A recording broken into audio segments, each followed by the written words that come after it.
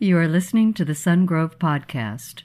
For more information, please visit our website at sungrove.org. Well, good morning. Today we're going to talk about sex in church. So if you got kids in here, we would say today's PG-13. So if you have little ones, you may want to grab them now. You may want to run, do not walk. You may want to take them immediately, or you're answering questions. Jay's out of here. He's just, there he goes. I just want to let you know that we're gonna keep it a little PG-13 today, otherwise you're explaining questions later on. And so I want to appreciate Ronnie Breaks for preaching last week on honoring your parents, and that was great to have him step in. For me, my grandma passed away, and she was a believer in Jesus Christ. And let me tell you, there's a huge difference when somebody knows the Lord and they pass away for how we grieve and how what a memorial looks like. My grandpa and my grandma were married for 71 years. Married. Yeah, it was crazy, right? They were like in their 20s, and then they got married, and then 71 more years. They were married in the last couple of years. They've been in an assisted living facility in Simi Valley, California, and we would go down and visit. And about the last 9 months, my grandma, she just deteriorated to where she just didn't leave the bed, really, for anything, and could communicate only sometimes, and just wasn't, in what you and I would consider really living, as she wrestled with death, and was finally released to be in the presence of the Lord. And so we went down to do a memorial service, and so the guy who officiated was actually at one point my kindergarten principal. He was at one point my high school pastor. At one point I was his boss. There's a flip for you, right?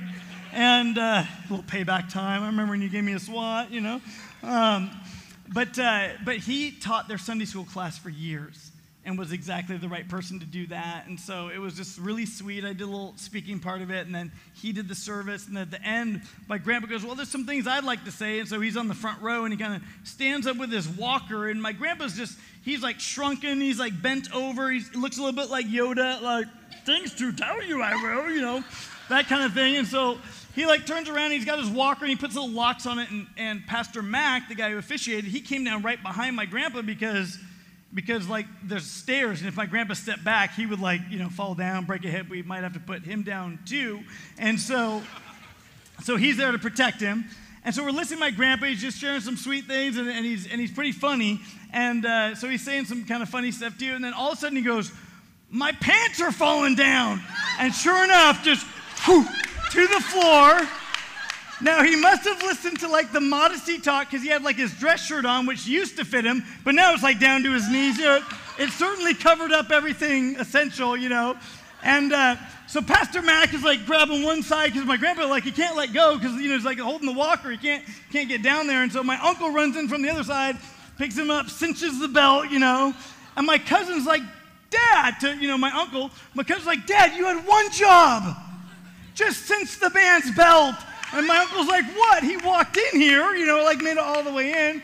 Perfect way to end, a memorial service. And so he laughed, and my grandpa's got a great sense of humor anyway. But, Pastor Mac, the guy who officiated, was like, oh, Gene, always looking for attention, And just, so we had this hilarious moment at the end. But it's just so different when you grieve as one who knows the Lord. But I'm watching my grandparents who made a marriage covenant and fulfilled that covenant for 71 years till death do them part. And just beautiful to be able to see, so unique, really, in our culture.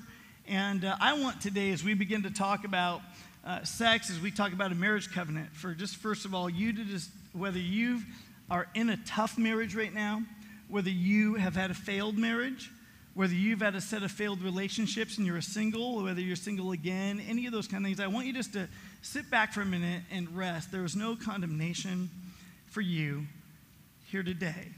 That we want you to hear God's intent when it comes to sex, and God's intent when it comes to a marriage covenant and what that can look like. So will you pray with me just as we begin this morning? Jesus, we realize that a few things affect our lives, like the issue of our sexuality. And God, we want a healthy perspective on it and what it looks like in a marriage covenant. And so God, would you just let your Holy Spirit speak to each heart today exactly what is needed for us to hear. God, we love you. We thank you that your presence is here, that you care about what goes on in our lives. and that God, you first and foremost love us. We're grateful for that in Jesus' name. Amen. Well, our culture gets the issue of sex a little bit messed up. Our culture says, sex is everything, like it's in marketing and research, and it just, it's always there in the TV. And even if you've watched over the last, 30, 40 years, you've seen since the sexual revolution, just the issue of our sexuality and culture explode. They say it's everything, and then they flip around and they go, and it's no big deal. And that's a backwards message, right? Because they say it's everything, it's this huge, massive thing, it's so important. And then they go, but it's really casual, it's no big deal. And the truth is, that's not the reality of how God created sex. I mean, there's many things that can frustrate relationships, right?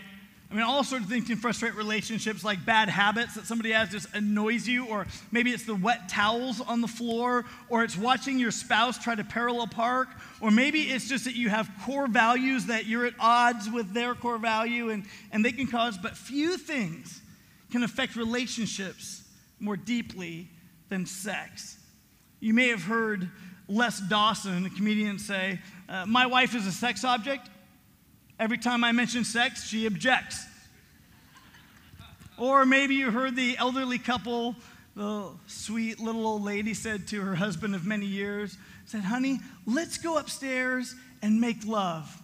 To which he replied, you choose. We can do one, but not both. Right? Because there's age and everything affects us. Sex is powerful. And at the same time, it's a mystery. And our culture gets it a little bit backwards. Taking notes today, and I highly encourage you to, you've got an outline in your program. And one of the first things you want to realize is that God created sex. God was the inventor of it. He thought it up. He designed our bodies to work that way. God was the initiator, the one who created sex.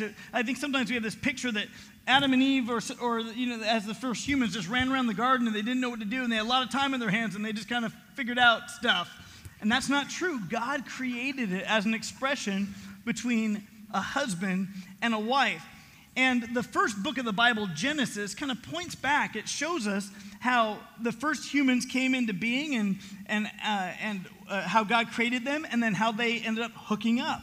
And let me show you that here for a minute. If you look at Genesis chapter 2 in the poetic version of creation found in the Bible in Hebrew, the language, it says this. So the man gave names to all the livestock, the birds of the sky, and all the wild animals. But for Adam, no suitable helper was found. So the Lord God caused the man to fall into a deep sleep. And while he was sleeping, took one of the man's ribs and closed up the place with flesh.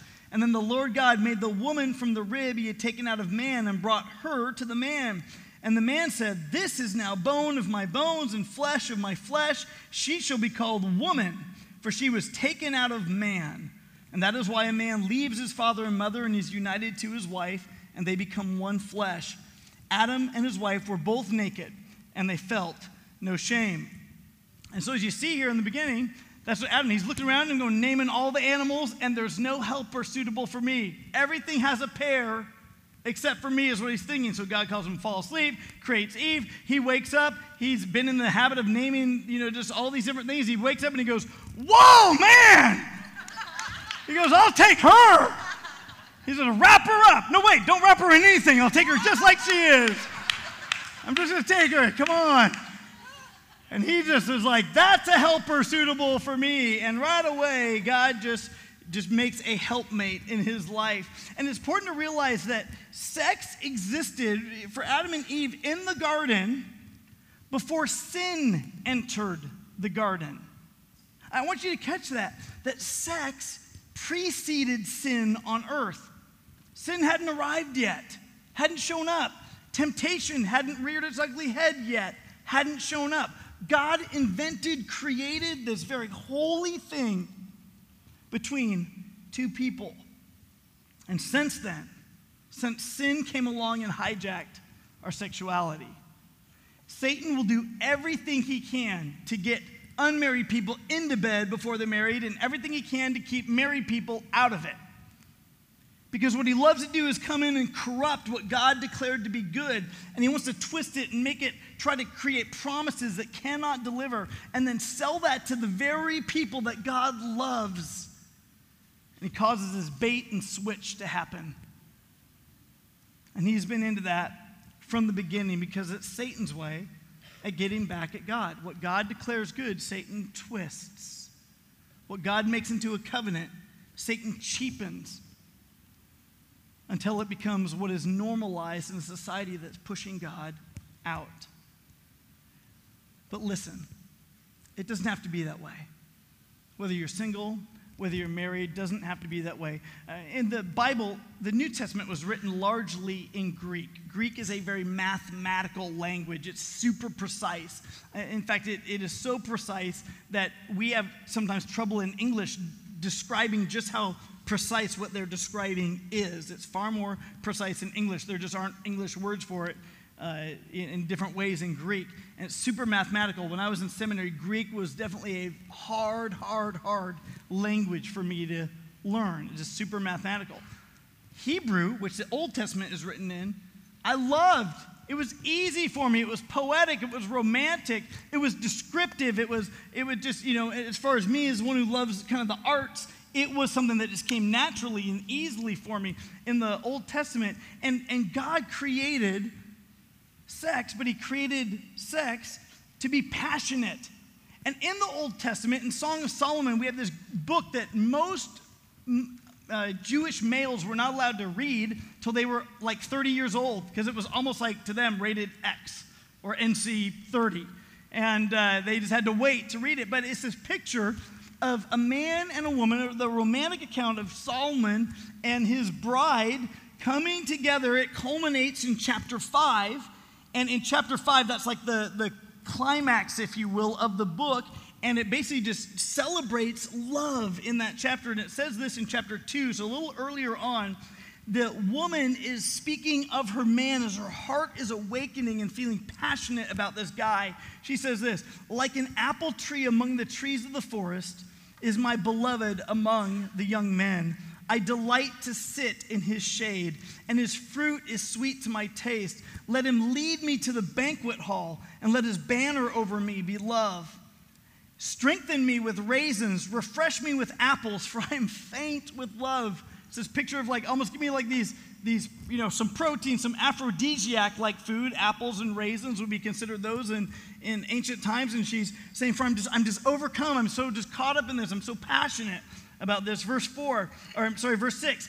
His left arm is under my head, and his right arm embraces me. By the way, guys, not a bad way for you to embrace your woman. Just saying. Verse 7, daughters of Jerusalem, she says, all the single ladies, I charge you by the gazelles and by the does of the field, do not arouse or awaken love until it so desires. She's saying, listen, there is an appropriate time for your heart to open up and awaken to love as you begin to come closer and closer to the permanence that your behavior matches your degree of commitment. And as that is coming closer and closer, then overnight the physical catches up, as we looked at a couple weeks ago. But God created sex within marriage to be passionate. Now, what's interesting to me is if you look at historical literature and even most historical religious practices regarding sex, you will see time and again that they mostly refer to procreation. That sex was for having babies and that you got to procreate. In fact, in religious practices, they would go and worship and maybe sleep with a temple prostitute in false religions. And their idea was the farmer would go and sleep with the temple prostitutes who were there at the temple of Artemis in Ephesus. And they would say, if I go and engage in sexual activity with this prostitute in Ephesus, then it will, Artemis is the god of fertility, and so she, the god of fertility, will make my crops do really well. And so they would reach for something like sex to have almost a worship, a false worship experience to try to get a result in their gardening effort. And it was wrong. And often it would lead, as they would talk about time and again, that the role of sex was for procreation. But I can tell you, in Song of Solomon and in a lot of the Old Testament scriptures, you do not see that as the main emphasis. It's passionate. It's raw, clean, holy, passionate lovemaking between a husband and a wife. The New Testament, being very precise and mathematical, gives us explicit instructions in how to avoid sexual immorality. We need that. We need very specific things to say, hey, we get tempted, we get carried away by different stuff. How do we pursue purity instead of giving ourselves over to sexual immorality in the New Testament? Well, how do you do that? If you're a married person, how do you recover the passion? Because the passion goes away, right? The first part of as a newlyweds, you get all there and you're just like fully passionate and everything is new and it seems great and you're working through the challenges living together, but you still just got this passion, and over time that passion seems to go away, which makes sense. You move from the infatuation stage, but all of a sudden, like, how does that happen? How does the passion go out of marriage? It's simple. Life happens. You go from paying car payments and you get busy and distracted and you've got kids and jobs and house payments and you lose the priority of your marriage. You're just keeping up with the facts of life, of family life, the laundry and everything else, and it just wears you down. And listen, I have 3 kids. We had 3 kids in 3 years. I know what it's like. By the way, we had our first kid just after our first anniversary. So we went marriage, kids. We skipped the dog stage. We went straight to kids. And we just, so I know what it's like to have kids all over the place. And how do you do that? And how do you reignite the passion in your marriage? And gentlemen, let me speak to you for a minute. If it's just, you're just going on, you've got demands at work, and then you feel like demands at home, and just and you just feel like you're missing each other. You're keeping up with life, but you're just like ships in the night a little bit. You need to reignite the passion. Take her out to dinner. You need to go ahead and allow her to do something that she really enjoys. Romance her, initiate passion, compliment her. Let her do something that she really loves to do. Bring her home, light some candles, and romance her. Some of you are like, Dave, you don't understand. Like, we got kids. It costs us this much for a babysitter. Then we can't afford dinner, let alone parking or anything else. And I get it. I know what it's like to have kids everywhere and to be in that young stage of marriage and for finances to be really tight. Well, here's what I'm telling you. Then buy a lock for your bedroom door and eat at home and go in there and kick the kids out at night and don't let them sleep with you till they're 20, and then just kick them out. There's a place for a husband and wife to have time alone without the kids. And yes, do kids have needs? Yes, but part of kids' needs is to know that they're not the center of the universe. And you might need to buy a lock for your bedroom door. What's my point? Reignite the passion. Ladies, you too. You know how to reignite the passion for your man, to allow the degree of your commitment to catch up with your behavior. And if your behavior has been wanting or a little bit lacking and you want your heart to be there, sometimes engaging that physical first, the emotions catch up. You're going to feel closer to your man when you've been intimate in that way, and sometimes it works that way, and other times you're like, but I want to feel emotionally close before I get physically close. And so you work together as a couple to navigate those things so that you are able to be passionate together. If you're single in this room, or perhaps you're single again, I charge you, do not arouse or awaken love until it so desires.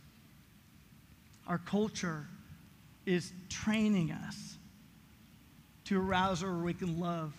Like at my grandpa's memorial, our culture has loosened the cinch in the belt. You feel like your pants are slipping a little bit, and it's just tried to make what is sacred casual. And we are experiencing loneliness and confusion on a degree that's astounding and tragic. And we've begun to make marriage all about ourselves instead of others. And let me say, if you're single or single again, don't arouse or awaken love until it so desires.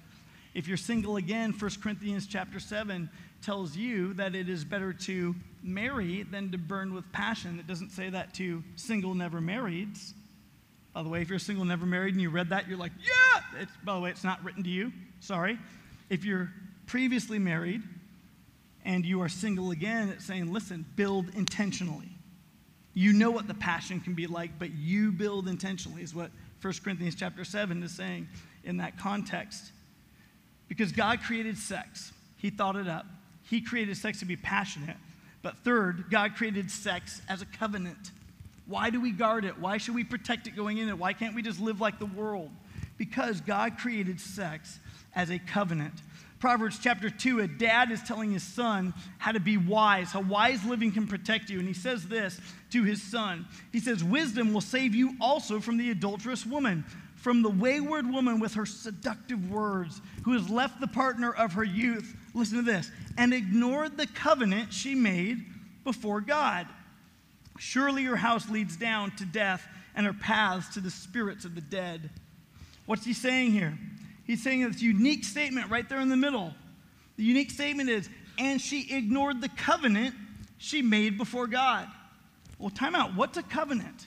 Is she just saying she just is unmarried now, or she's cheating on her husband? No, he's saying she ignored the covenant she made with her God, or before God. What is a covenant? In ancient times, and even now, a covenant is the closest, holiest, most solemn, and binding compact conceivable. It is the most serious thing that you can imagine. You might remember when you were kids, and I don't recommend this, but when you were kids, I remember we used to do this thing like we would become like blood brothers or, whatever, and you'd like prick your finger and you'd stick it with someone else, and what we know about blood nowadays, I wouldn't recommend it at all doing that. I wouldn't recommend that, but that's what we thought back in the day was like, this means we're really serious, like super serious, so we would do that and like, ooh, this is like really binding. We have to, obey whatever we're agreeing to. A covenant deals with blood, but it deals with some other things as well. But I want to show you a difference between a contract and a covenant, because sometimes a contract means I'm making a promise to you, but I'm really keeping my foot out here, so if things go south over here, I can kind of just slide my way out and be free again. And it's what we do. We learn to do that. You make a contract with your cell phone company, right? And as soon as you're like, I want an iPhone, but I don't like that plan, then you're going to go to this contract, and you're going to be like, I'll take the contract, fee of like canceling my contract with them. In fact, these people over here will pay for my contract, fee for them over there, and I'll slide over here. And we're just taught all the time. We can just break up whenever we want to. And we're taught that. And there's a difference between a contract and a covenant, because marriage isn't a contract. Here's a contract. I take you for me. A covenant would say, I give myself to you. Do you see the difference? A contract would say, you better do it. A covenant would say, how may I serve you? A contract would say, what do I get? But a covenant says, what can I give? A contract says, I'll meet you halfway. But a covenant says, I'm all in. I'm all in. A contract says, well, I have to. But a covenant says, I want to. And even at times I don't want to, I choose to. Do you see the difference between a contract and a covenant? That a covenant was something deeper. A covenant was something that was holier. God made covenants with people throughout history. At different times, God made a covenant with Noah. He said, listen, after the flood, I will never destroy the entire earth with a flood again. And my sign of that covenant will be a rainbow that you see in the sky. And so he made a covenant with Noah. He made a covenant with Abraham. He made a covenant with David. And he himself became the new covenant through Jesus Christ. But we have to understand covenant. And on your outline, we've got 7 parts of a covenant. They're already filled in for you, but you might want to write some stuff beside that. The first part of a covenant is blood. Like we talked about, being a blood brother or blood sister, kind of making that compact. That there is no such thing as a covenant without blood. It can't be.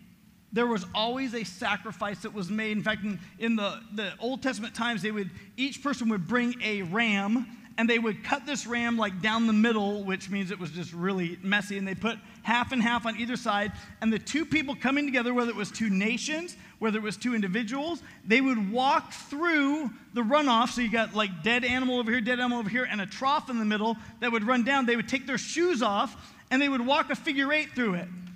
All the way through it, all the way around. They'd walk all the way through it and out. They would pass through the blood. They would pass through the yuck, the mire, the grossness there. But they would get all over their feet. And the idea is, if I keep my part of the covenant, we're all good. But if I break the covenant, what happened to these animals should happen to me. And if you break the covenant, what happened to these animals should happen to you. And we are way above getting a notary in front of lawyers to sign papers here. See what I mean? God said, first of all, without a covenant, there is no, without blood, there's no covenant. There's no such thing. They would walk that figure 8. showing that it's the symbol of eternity, that this is binding, that you can't get your way out of it, that you can't say, well, things changed over time. God created sex, and he's super smart, and he's far more detailed than you and I ever are. And God created sex, even the act of sex, as an expression of covenant. That the way he's formed our anatomy, that a man passes through the flesh, not of animals, but of a woman. That there's a bleeding there as anatomy collides. And then there's a symbol of it, a sign of it. God, in his very nature, creating sex, intended for it to be a sign of the covenant. There's no covenant without blood. Second, there's a promise that we all agree to this arrangement. Before they kill those animals and walk through all that, they've kind of said, hey, are you willing to make this? Or, okay, let's negotiate a little bit here. And it's what we do at a wedding. When I perform a wedding, you always have the questions of intent. Do you take this man? Do you take this woman? And then in response, we say, I do, right? So you're like, I haven't made my vows yet, but I'm just giving assertion to my intent that I do. I promise. We agree to this arrangement. Do you? Then you have a sacrifice. And again, I described the animal sacrifice that would happen. And those animals were killed not just for killing them, but they were sacrificed, saying before God, Lord, as an act of sacrifice, the sacrifice is to you, that you are the one who's observing this arrangement that we're making. And so we've made this sacrifice here, and it just shows the cost, the seriousness. How many of you have ever bought an engagement ring? Yeah, right. Cost, right? Seriousness. How many of you have ever had to change your name? Some of you are relieved. You had a horrible maiden name. You were looking for the right person to be like, okay, well, I don't care how he is. As long as I get that last name, we're all good, There's cost involved. There's sacrifice involved. But then there's witnesses. In the Old Testament, when a covenant was made, they would take these huge stones and they would stand them up. So anytime people traveled along that road, they would see this stone there and be like, well, what happened here? It was like a billboard sign. It's like I'm putting up a huge billboard saying, right here a covenant was made. In fact, they often would name the place based on the arrangement, the covenant that was made. So you'd be passing by, you'd see the billboard, you'd see the name on the billboard, and you would know, hey, at this exact location is where they killed the animals, they swore a binding oath forever, and it happened right here, and that's why this place is named what it's named. That's how it worked in the Old Testament. That they were visible, that you could see it. In a marriage, we say, you make these vows before God and these witnesses, right? There are people who have to sign your marriage certificate, and it gets filed with the state of California, and they have to be present, and they have to put their address, and they have to sign that I was here during that ceremony, and they're basically swearing to it that I saw with my own eyes, heard with my own ears, this arrangement that was made. And next, there is the oath, the unbreakable promise, or the consequences would occur.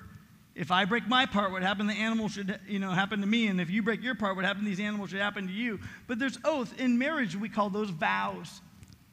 We're making the oath. That we're making vows to one another, not just promises, but something greater. And then there's a meal, a celebration.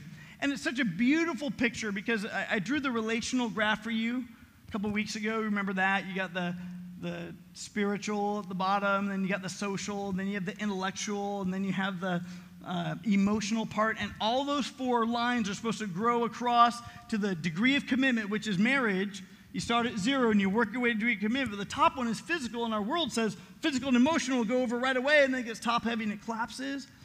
Well, our relationship with Jesus is very similar. You're the church. You put your faith and trust in Jesus Christ. And there are times like you and me, we wish, God, I wish I could just hear you or see you. I could just hug you. Like the disciples got to sit down and have a meal with you. And I can't even do that. And he gives us his Holy Spirit as a deposit. But right now there's just something tangible and missing about God. And for some of you that causes a conflict in your faith. But please understand, he's simply drawing a picture of a covenant relationship. That as those four other parts grow across to the degree of commitment, there's the point when you and I die. And instantly we are put in the presence of the Lord. Overnight, there is a marriage supper of the Lamb that happens when the church has been gathered to him. And we have this ultimate wedding celebration before God, this ultimate meal. In fact, the Bible describes it, probably the best wine that's ever been made in the history of winemaking is saved and reserved for the marriage supper of the Lamb. When the church comes together before God, it's going to be the party to end all parties. It is the ultimate wedding celebration. When we refer to ourselves as the bride of Christ, that shouldn't be weird for us as guys, because we basically are saying it is that time when we've invested in these other areas, our spiritual and our emotional, and we've gone to our social, and we've gone to the intellectual side, and all those are growing. But Lord, I just can't wait to be with you in your presence. And the marriage supper of the Lamb, we are with him. Jesus said to the thief on the cross, who put his faith and trust in Christ as they're both dying on the cross, he said, today you will be with me in paradise. The scriptures say that the dead in Christ will rise first, that my grandma has beat me there. She's already gone ahead. I'm not going to win because I'm the living. Those who have died, they've gone ahead. They're not second place because they died. They're actually first place. They're going to be in the presence of the Lord first. And then we, if we're alive at the return of the Lord, we're caught up with him in the air. There is a moment when this marriage celebration finally happens.